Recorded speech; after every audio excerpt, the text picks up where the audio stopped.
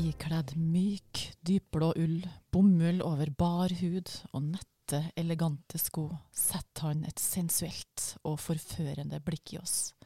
Flatterende lyssatt, med delikat solbrun hud og nyføna hår, kunne Jan Tore Sanner pryda både Vogue og Elle. Fantastisk! Oh my God. Jeg blir helt flau av å høre på. Ja, først tenkte dere kanskje vi beskrev boka til Hadia Tajik, som hun nylig ga ut, der hun på forsida figurerte som det her. Det har jo vært diskutert opp og ned og fram og tilbake i mente, og det har vært diskutert så mye at vi nesten opplever det som utdebattert, men likevel, vi må snakke om det i podcasten vår. Vi må rett og slett hoppe rett inn på Uken snakkes. Ja. Og det jo sånn, jeg må jo si, jeg har jo slitt litt med å engasjere meg i denne debatten denne uka her, for jeg tenker sånn, det noe galt med meg som kvinne som ikke reagerer på dette her? Jeg burde ikke hatt noen meninger, for jeg har sett et kommentarfelt som har eksplodert. Ja. Og vi skal sikkert snakke masse om saken, men det som har irritert meg litt, da jo at en diskuterer jo ikke kritikken som har kommet, eller de innspillene som har kommet, for det blir en debatt om kledning og kvinner og menn, og jeg tenker sånn, den innledningen du hadde nå om Jan Tore Sanner, uansett hvordan en snakker om det, mann eller kvinne på den måten, så det sånn, betyr det så mye hvis det ikke i et moteblad eller andre plasser der du faktisk skal kommentere hvordan folk ser ut? Ja. Jeg vet ikke. Men jeg synes jo det var litt befriende å få denne debatten her da, for jeg tror nok at det veldig kjent at vi kvinner blir vurdert mer etter antrekket vårt enn menn. For om menn opplever også kritikk på det, så blir vi på en måte nesten avskrevet. Og det var jo sånn her med Hadia Tajik, at det her var jo med på å undergrave hele innholdet i hele boka. Og jeg må jo si, jeg synes jo det var et helt normalt bilde. Ja. Altså, det var litt blonda, det var ikke noe cleavage eller noe som helst. Nei. Og det var et par høyhærte sko, og ellers så var det jo masse stoff der. Ja, men så det jo litt sånn... det jo ikke egentlig om antrekket normalt eller ikke heller som debatten, men jeg blir sånn, må det handle om hva vi har på oss hele tiden? Ja. Må det handle om kjønn? Må vi... Det jo Hvorfor kan vi ikke diskutere det som inni boka og inni hodet på nestlederen til landets nest største parti? Og det jo litt av poenget bak noe av kritikken da. Ja, men hun legger opp til det selv. Ja, men gjør hun det? Hun har på seg litt ålreite klær og ser flott ut. Kan vi ikke gi beng Ja, i det? Det der jeg også litt, så det sånn, skal vi engasjere oss så voldsomt i dette frem eller tilbake, eller skal vi snakke om det som faktisk betyr noe? Det jo innholdet i boken. Ja, men jeg kjenner jo at jeg blir forbanna på at hun nødt til å svare på hvorfor hun har kledd seg sånn. Ja. I stedet for at vi diskuterer innholdet. Og når hun blir jo da beskyldt for, eller det blir sagt at de undrer seg over klessalget på framsida, spesielt opp imot de utfordringene Arbeiderpartiet har stått i de siste årene, der eldre menn i maktposisjoner har hatt seksualiserte blikk på unge kvinner og partikollegaer. Ja, og det kritikken mot den vil jeg si veldig berettiget, fordi implisitt da så sier du også at det måten vi kler oss på, som gjør at mannfolk i Arbeiderpartiet og vårt eget parti, og alle andre steder, ikke har klart å oppføre seg. Og så der det liksom, det forskjellige kritikker inni her da, tenker jeg. Og den viktig også i denne voldtektsdebatten. Altså, det har vært rettssaker der kvinner har måttet forsvart antrekket sitt. Hadde de miniskjørt på, så det et problem. Så vi må, det her synes jeg en utrolig viktig debatt.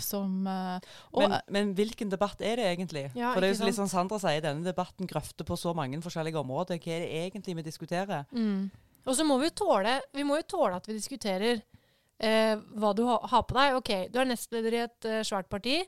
Du ønsker oppmerksomhet om politikk. Da mener jeg det helt fair å stille spørsmålet, bidrar du til det? Ja, for all del. Den grei. Men det så mange ting ved den kritikken som kom, som urimelig, eller som liksom langt over det. For eksempel å dra paralleller til MeToo, eller si at hun blir seksualisert og objektifisert, og det det som unødvendig. Det må kunne gå an å si sånn, ja, dette var et lite proft bilde. Og den får både kvinner og menn høre. Ja. Altså Jonas får jo masse pepper for hva han har på seg. Nesten. Eller han får det ganske mye, tenker jeg i hvert fall det. Ja, det går jo på stereotypisering av en Arbeiderparti-person. Altså, man ser ikke for seg en Arbeiderparti-person som Hadia Tajik utenpå det coveret. Heller ikke som Jonas Gahr Støre. En Arbeiderparti-person er en ordentlig arbeider, ikke sant, med skoen på, og som symboliserer det også i antrekket. Litt mer uformelt. Og begge to er jo mer formelle i de her to settingene. Ja, det bare irriterer meg at det må handle om hva vi har på oss. Ja. Men, ja, og så er det jo det, altså, selve bildebruken har jo ikke blitt debattert så mye. Det er jo det som er spørsmålet her, bildebruken og settingen med type bok en skal. Hva budskap er det? Det er så mange lag her. Men så blir det en debatt om kjønn og klær og hva en kan si. Og, altså, jeg tror uavhengig av om en er mann eller kvinne, så er det en del grøfter å gå i her. Og du hadde jo en god introduksjon når du beskriver Jan Tore Sanner. Jeg tror dessverre ikke, altså gruppemøtene blir litt vanskelige. Og det er jo, altså... Det er jo, etter den beskrivelsen i dag, ja. Ja. Jeg merker jeg sliter også, for jeg er jo god venninne med datteren hans. Bare kan ikke beskrive... Så for meg så er han nesten pappaen til en venninne, ikke sant? Han er like mye det som han er finansminister, og da blir det veldig rart å høre sånne beskrivelser. Og så blir det jo til at du fjerner jo fokuset totalt fra personen og det en egentlig holder på med, og så setter du fokuset på noe helt annet. Men der tror jeg det er jo en del forskjeller på kvinner og menn. For i debatten som har gått nå den siste uke, så har en jo sett en del eksempler på hvordan Jens Stoltenberg ble omtalt. Ja. Og bare det at han blir omtalt som pikenes Jens. Kunne en tenkt seg at han hadde gjort det samme mot kvinner? Ja, men altså, jeg tror at han tåler, altså menn tåler i større grad å bli seksualisert eller bli et slags sexsymbol da, uten at de mister autoriteten sin av den grunn. De gjorde jo bevisst med Audun Lysbakken før forrige valg. De tok jo denne Hey Girl-kampanjen som de har brukt på, jeg husker ikke hva han heter det, en sånn veldig kjekk amerikansk skuespiller. Og så bare overførte de det til norsk politikk med sånn Hey Girl, la oss kjempe for tariffavtaler sammen, altså bare som et eksempel. Og det spilte jo direkte inn på liksom at Audun er flott og fin og kjekk. Jeg synes ikke det, men det var det det spilte på. Og jeg tror heller ikke, altså, og det var en bevisst, altså dette er folka rundt Audun som har gjort det. Greit, det er sikkert ikke hans rådgiver, det skal jeg passe meg for å si, men det er noen i SU, eller noen som tenker sånn, dette er bra for partiet, å spille på utseendet hans, Hey Girl, det får oppmerksomhet, som igjen gjør at når vi skriver politiske budskap, så får det oppmerksomhet. Men det kunne du nok ikke gjort med en kvinnelig politiker, det er jeg enig i. Du kunne ikke det, og det har jo med stereotypisering å gjøre. Og jeg har jo egentlig en historie jeg skal fortelle om hvor forskjellig vi kan vurdere menn og kvinner. Det er så vidt jeg tør å fortelle om Margret Haas. Det lover godt. Det lover godt. Ja, jeg rydder meg. Jeg må bruke noen ord som er litt vanskelige her. Jeg har jo lang bakgrunn fra politiet, og kjenner jo de mannsdominerte miljøene veldig godt. Og kjenner jo da, eller er jo da kollega med en kar som heter for Finn. Finn, han er en veldig flott fyr, og damerne har hunger rundt den, og det har gjort at den har blitt kalt for Fett-Finn på trøndersk. Ja, altså Fittefinn for oss andre. Ja, men bare, det må oversettes. Ikke fett, men ja. Ja, litt viktig å få fram det. Ja. Men altså, han Fettfinn da, han syns jo også at det var greit å bli kalt det selv. Han syns ikke at det var noe sånn degraderende eller noe flaut å bli kalt for det. Og så var det på et tidspunkt at jeg drev og reflekterte rundt det her, og så spurte jeg en Fettfinn om, syns du at det hadde vært særlig bra å kalt meg for kukguro? Og da måtte han jo være enig i at det klang ikke så utrolig bra. Så det er litt forskjell på oss også. Så det å objektivisere en mann, sånn som man har gjort i SV her, og sånn som man også bevisst har spilt på i valgkampen rundt Stoltenberg, det funker ikke sånn for oss kvinner, ut ifra at vi skal kanskje være litt sånn tekkelig.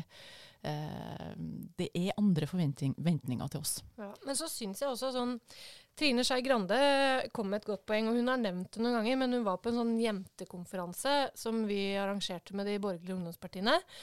Og da sa hun sånn at noe av det hun syntes var best, da, eller som viste hvor bra demokrati i Norge var, og at det var andre standarder her enn i andre land, det var at hun kunne jeg skal ikke prøve meg på dialekta, men hun kunne sitte der sånn, og dette er hennes ord, bare sånn at det er sagt. Hun kunne sitte der som en litt sånn halvtjukk, singel dame med 3 katter og være partileder på tross av det og bli tatt like seriøst som alle andre. Og det er jo også et poeng, fordi ja, det er forventninger til kjønn og hvordan vi skal oppføre oss og kle oss og alt mulig. Men i andre land så ville jo det vært helt utenkelig, fordi hun er ikke godt gift, hun er ikke sånn og sånn, hun oppfører seg ikke sånn og sånn, hun ser ut sånn og sånn.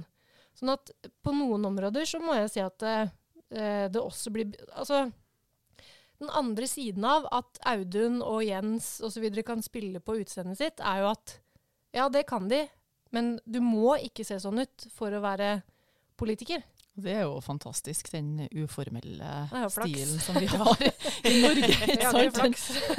Altså, vi har jo kommet langt i likestillinga sånn sett. Det har vi. Vi har mange kvinnelige forbilder. Vi har jo kvinnelig statsminister, justisminister, utenriksminister, høyesterettsjustitiarius og ene med andre som får lov til å være seg selv også. Så det bildet er jo ikke så ille som det kanskje hørtes ut som når vi innleder her i dag. Men tenker dere på hva dere har på dere? Nei. Altså, bare for å si det, Margret sitter her i dag i en kjole som ser ut som om hun egentlig, altså, den er jo, jeg skal være litt forsiktig her nå. Det ser ut som alle fordommene styrer. Altså, du ser ut som SV-politiker. Ja. Det er en litt sånn fargerik hvit Guro? kjole. Og det ser ut som du burde ha hatt supplert den da, med en sånn papegøye som skulle ha hengt fra ene øret ditt. Da kan jeg bare si det var godt jeg ikke hadde på meg drømmefanger-øredobbene mine i dag. Ja, det matcha veldig bra. Jeg synes det er flott, Margret. Jeg kom jo fra, nå er jeg ferdig som ungeheldeleder, 3 uker siden, eller 4 uker siden, og sånt.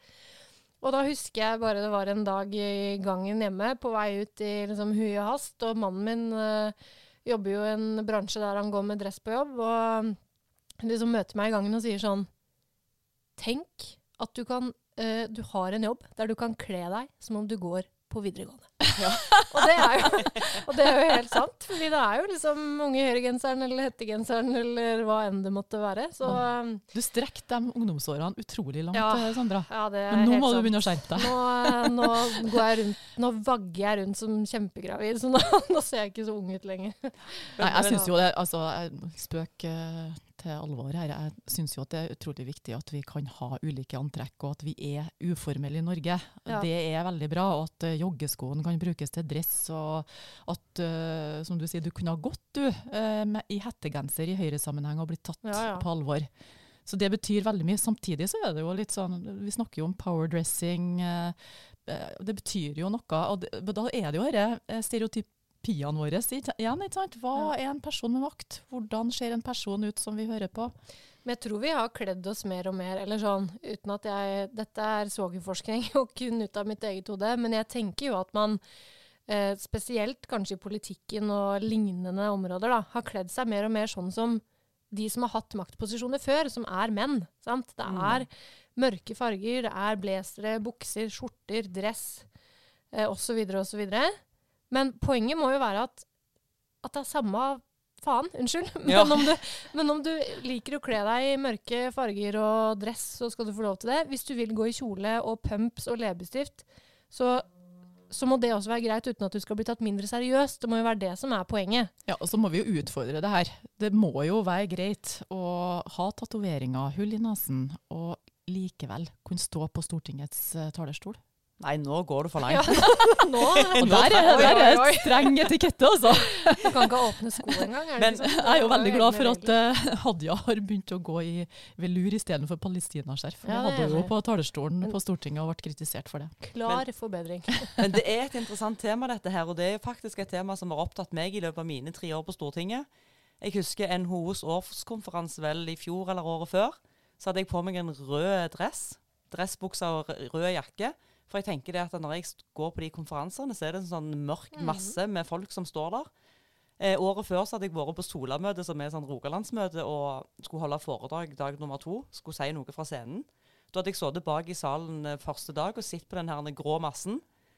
Og så går jeg opp og så sier jeg det at vi snakker veldig mye om mangfold og inkludering, og at alle skal være med. Og så sitter vi her som denne massen, og så bryter det skikkelig. Og jeg tenkte I går når jeg satt her, at nå skal jeg finne noe som skikkelig fargerikt å ha her på scenen. Og det jeg endte opp med å finne den gangen, det var en hvit kjole. Ja. Så det var da jeg fant ut at jeg nødt til å begynne å bringe litt mer farge inn I tilværelsen. For hvis vi skal snakke om inkludering og mangfold, men allikevel så skal vi ha den der boksen der vi skal se ut som om, altså powerposting, vi skal se ut som om vi mennesker I maktposisjon. Du skal ha dressbukser, du skal ha dressjakke, du skal se sånn og sånn ut. Så det sånn, hvem snakker vi på vegne av da? Ja, sånn ja. Men samtidig så vi 169 representanter her på Stortinget. Så ser jeg jo at det en del I SV som liksom sånn, så du Sandra, at du skal beholde den stilen når en nå kommer på Stortinget. Ja, sånn ja. Og det tenker jeg, det kan en jo ikke, for en må jo tilpasse seg litt den jobben en har. Ja, så det kutyme, og det normer. Det jo visse regler som gjelder. Ja. Dere har jo egne regler. Dere har jo ikke egentlig lov til å ha, hva det, åpne sko blant annet? Og ikke bare armer. Ja, du kan ikke ha bare skuldre, eller? Nei. Det det andre ting? har jeg faktisk har dere kanskje fått hatt en sommerdag, men... Har dere fått påpakning noen gang? Jeg har aldri fått påpakning, men jeg har av og til sittet I salen og sitt rundt meg, og så har jeg tenkt, jeg husker det var en kollega som satt med nesten sånn Hawaii-skjorta en gang, men da var det veldig varmt. Men nei, og en merker jo spesielt når det blir varmt, så blir det jo varmt I Stortinget, den gamle bygning, og da blir det litt sånn alternativ bekledning, men jeg har full respekt for det at en skal ha på seg tekkelige klær når en der, og jeg hadde nok aldri gått I denne kjolen her, som blir litt for uformell I den settingen når du skal opp på en talerstol. Men jeg går på talerstolen I kjole, at jeg ikke har dressjakke på meg eksempelvis. Ja. Så det jo en forskjell som en har sett I senere tid, at kjole mer vanlig enn å gå med dress og... Nå vi snart over på shorts på jobb. Ja, nå det I november. Vi nesten inne I november. Men det jo et poeng da. Kan man ha makt å være feminin, for eksempel? Ja. Man bør jo kunne det, men det jo litt sånn, det tryggeste nok fortsatt å kle seg. Jeg tror mange føler på det, at det tryggere å bare kle seg sånn som alle andre gjør. Ja, og menn slipper jo mye av disse debattene. Ja. Sitter menn og snakker om klesvalg og...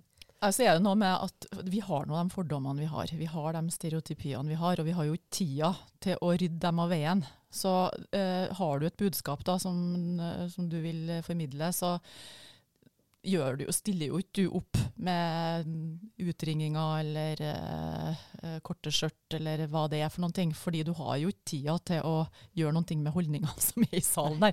Nei, men det jo veldig for at synd, men vi må jo begynne å utfordre det på et eller annet tidspunkt, sakte, men sikkert. Ja, fordi det burde jo ikke ha noe å si, sant? Fordi det litt sånn øya mine her oppe prat, at det burde jo ikke ha noe å si.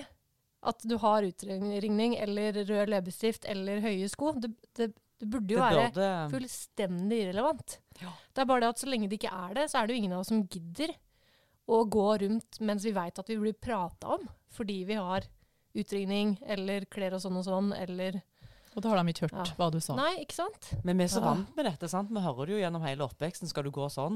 Skal du gå ut sånn? Skal du ha på deg det? Jeg husker hjemme så var det alltid sånn at pappa sa, den kjolen for kort, mens mamma som 1,60, eller 1,60, nå skal jeg passe meg, par og 60, 1,64 da, hvis vi legger godvilja skikkelig til. Og jeg 1,74.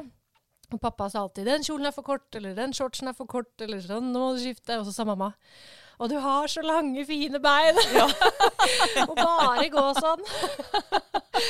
Så, ja. Men jeg enig, man får høre, det forventninger hele veien. Det jo det. Og så det jo sånn litt interessant med den debatten en har vært inne I nå med Hadia Tajik. Altså, snakker en egentlig nok om de der boksene vi setter hverandre I? For det har jo kommet frem, Pikenes Jens jo en ting, men... Hva var det TV 2 hadde sagt en gang at han var så hot at han skapte global oppvarming? Han hadde fått spørsmål en gang, hvordan det å være så kjekk og ha så mye makt? Ja. Hvordan synes du det, Margrethe? Hvordan det å være så pen? Nei, for å si det sånn, jeg prøver jo å kle meg ned litt da, med fotformsko. Jo, men gjør dere det altså... Men altså, du har jo kledd deg litt ned I dag da, og du jo en mangfoldig og spennende og artig person på. Fin måte. Ja. Ok, Guro, du liker ikke kjolen, det greit. Jeg prøver å ro til fiskeskjær nå. Prøver å være høflige, men ja. Skamvette, det har vi fått beskjed om å legge på hylla her. For meg. Men vi må gå over til ukas fordom. Ja. Den er det jeg som har gravd fram. Ja, det er det. Fordi at jeg har ei på Facebook som la ut i går. Det er Fiskeribladet. De har lagt ut en sak. Og saken er egentlig ganske grei, den altså. Det er en dame som har blitt den første kvinnelige styrmannen på en krillbåt i Sørishavet. Hun er 47 år. Hun har fått prestisjejobben som styrmann, eller såkalt fishmate, på krillbåt i Antarktis. 30 år erfaring fra line, not og snurrevadfiske, og det klarer jeg ikke å si uten å tenke på den der greia. Men det Fiskeribladet skriver er bestemor blir første kvinnelige styrmann på krillbåt i Sørishavet. Ja. Og det er sånn, av alle ting som kan være relevant, jeg skjønner at det er relevant at hun er første dame. Det skjønner jeg. Kjemperelevant. Det sier noe om at man ikke har klart å rekruttere damer før. Og at hun er først. Men at hun på et eller annet tidspunkt har fått et barn som har fått et barn, har jo ingenting med hverken not eller krill, det har jo ingenting med dette å gjøre. Og da tenker jeg at da spiller man veldig bevisst på at vi har visse fordommer mot bestemødre. Ja. Og jeg bare synes det var sånn premieeksempel på en idiotisk overskrift, og jeg tror aldri noensinne at noen ville skrevet at en bestefar fikk på 47, bare for å si det da, at en bestefar fikk jobb som styrmann, ja, det er ikke... Nei, det hadde han aldri gjort, og denne type diskusjoner har han hatt så stor bevissthet om at det burde jo egentlig, det er jo det samme som mange blir omtalt som datteren til. Ja, kona til. Kona til. Jeg opplevde nylig i Adresseavisa i forbindelse med nominasjon at overskriften var kvinnekamp i Trøndelag Høyre. Og det var en sånn greie også. Kvinnekamp, jeg har hørt om mannekamp. Ja.